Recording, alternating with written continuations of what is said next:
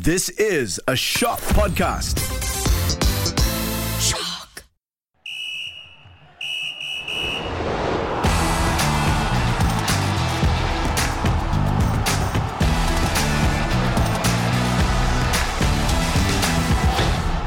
Hello and welcome to the Podball Sportscast, the podcast that's just like Chelsea. No, we're not rich. Our application to postpone today's episode was also denied. Today we have Karami Kamil. What's happening, guys? He was hoping to go on a Christmas break. Don't bluff lah, Karam. You read me like a book. Is that code? I am Faisal American. The only thing that is broken about me is my heart and my mind. Today, our Christmas-themed topics include EPL matches, 4 Chelsea subs, AFF Cup, Malaysia is out, and a partridge in a pear tree. I'm sorry, I can't help it, it's the Christmas mood, man. It was a good try. Less than half of the Premier League's matches took place at the weekend. 6 fixtures had to be postponed because of COVID-19 outbreaks. And for those that went ahead, some of them didn't even have enough subs.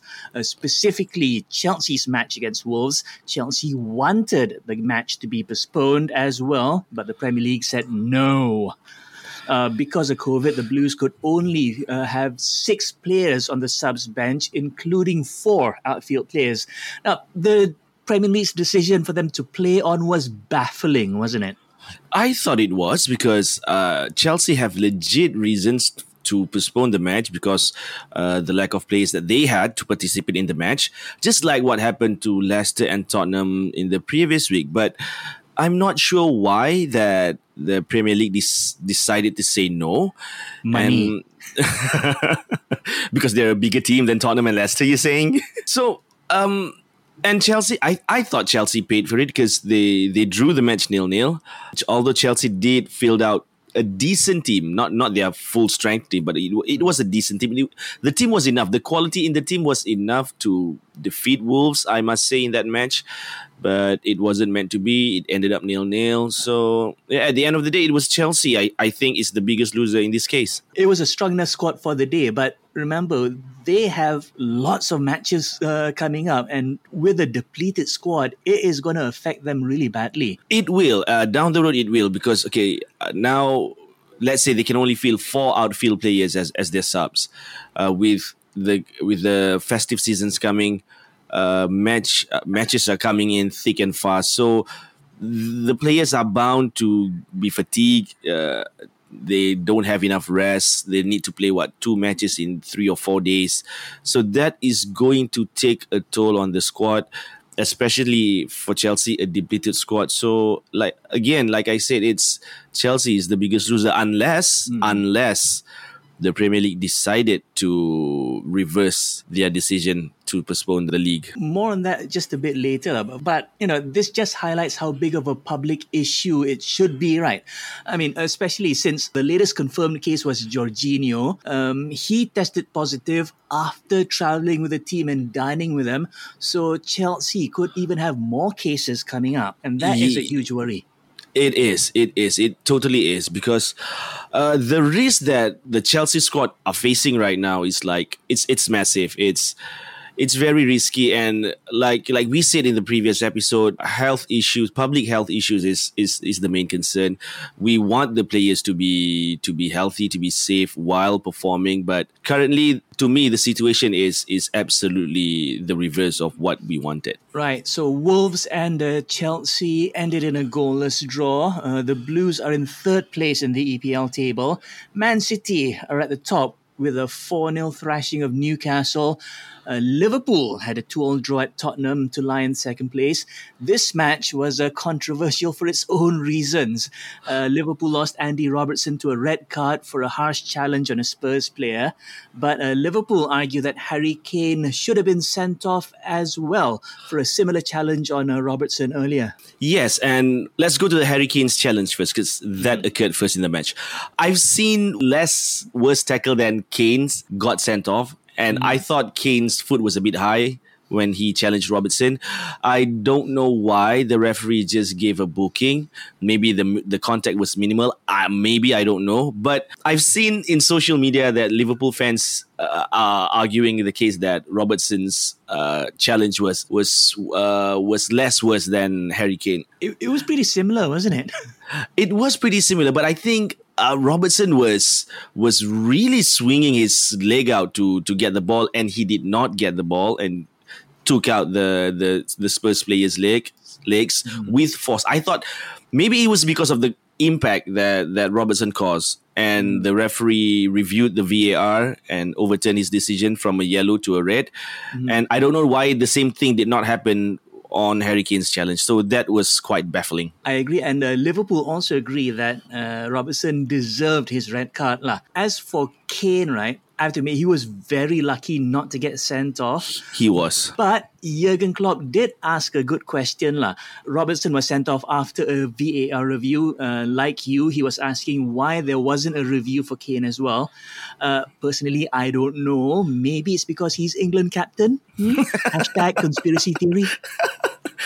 Because the use of VAR is still quite vague to me, I think, because we don't know when the VAR will be used to review a certain decision and what criteria is needed to be for a certain decision to be reviewed. So maybe we can see a clearer criteria for this kind of incidents. So that's what it all boils down to, isn't it? Transparency.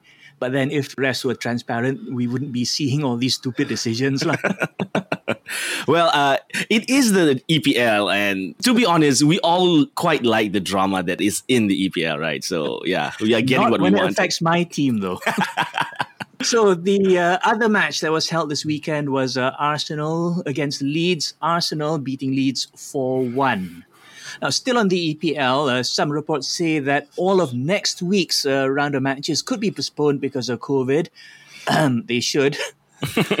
Expect a decision to be made on this either today or tomorrow.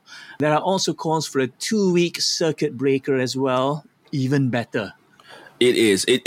Like we said, we've talked about this in the previous episode, and they totally should postpone the league for 2 weeks for a certain amount of time, and for the COVID cases to go down. And I hope that all this meeting will come up with a positive result, that the league will be rested, will be postponed for that amount of time. But the downside is that we have nothing to watch maybe on the weekends and the midweek. Yeah, that is true. Note to bosses, can we take a break if there is a postponement? And to make things worse, Faisal, what are we going to write for our news report? Exactly. Everything is done and dusted already.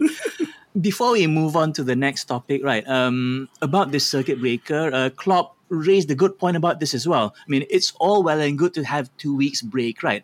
But clubs have to persuade their players to take booster shots as well during this time. Otherwise, you can go off for 2 weeks, they'll play again, they'll get COVID again, and it's a never-ending cycle. So there has to be these preventative measures as well. It is important because I'm not sure about the figures, but quite a few players are still unvaccinated, right? Yes, that's what I've read as well. But the thing is, when it comes to human rights, so it's up to the individuals whether they want to get the booster shots or not. So I'm not sure whether the UK government, or I might say, can mewajibkan all these players to get the booster shots.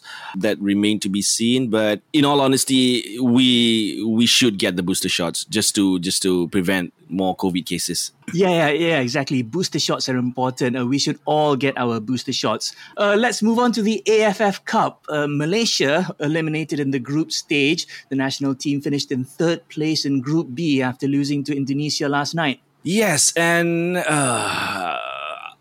this comes with a heavy heart. I thought Malaysia started the match well.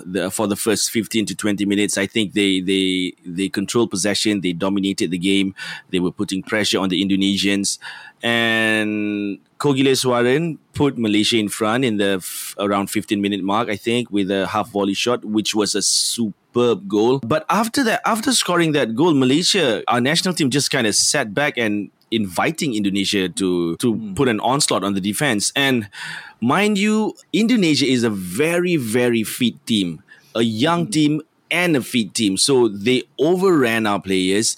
Our defense line looked out of place, especially our fullbacks, which is Rizal Ghazali on the right and Shami Safari on the left. They took advantage of that, and without our two main centre backs, Aidil Zafwan and Sharul Saad, who is out due to injury, they ran riot. They ran riot on our defensive line. We've said it previously, right? Their campaign was hampered by injuries and COVID. Malaysia could have brought as many as 30 players to the AFF Cup, but they took a smaller squad. Do you think our overall results would have been better if we had a bigger team?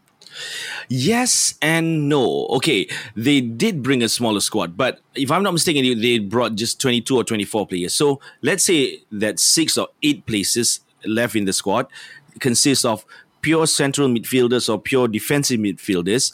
I think Malaysia would have a better chance going deep into the tournament. But like I said in the previous episodes, we only have Badrul Bakhtiar and Muhairi Ajmal as the true central midfielders, and Badrul was deployed as a central defensive midfielder. And Badrul is almost at the end of his career. He's like 33, 34 if I'm not mistaken. So I don't think he has the legs to play 90 minutes for the full tournament. And it showed last night. And Tan Cheng Ho's decision to play Faisal Halim in central midfield as well.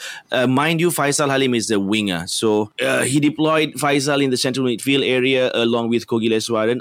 For the first 20 minutes, like I said, they did well. But as the game goes on, Indonesia just have too much quality, and Malaysia had no true defensive midfielder like your Busquets, your Mascherano's, your Makaleles, your Kantes. There are no players as that, and it backfired. Well, you know what they say, hindsight is 2020, and we're already coming up to 2022. Finally, before we wrap up this episode, let's talk a bit about the BWF World Championships. What do you think of our campaign there?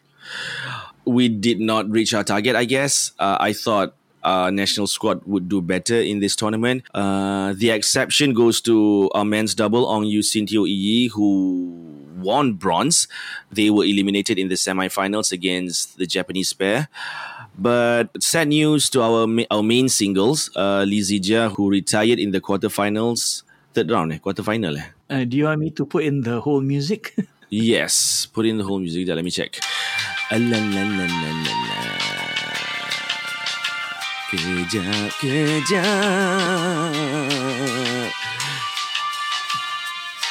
Tak lah, quarterfinals lah, okay. Sad news for our men's singles, Lee Zijia, who had to forfeit his match in the quarterfinals due to injury. Did you see his blister, Faisal? Oh, yeah. It was horrible. It was horrible. So props to Lee Zijia for trying to play with those kind of blisters, but at this high level intensity match, it's understandable that he could not continue the match. It showed that when after the match in the press conference, he could not utter a single word, so he just walked off to the dressing room. But I'm hoping that something needs to be done in this sport, because did you know that the men's single champions was Loh Kian Yew from Singapore? Mm-hmm.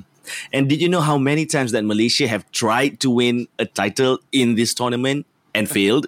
And Singapore did it on their first attempt. So, so let's just leave it at that, Faisal. Okay, with that, we've come to the end of another Podball Sportscast. Thanks for tuning in. Stay safe. Happy holidays, guys. I am Faisal American. And I am Karami Kamil. Bye-bye.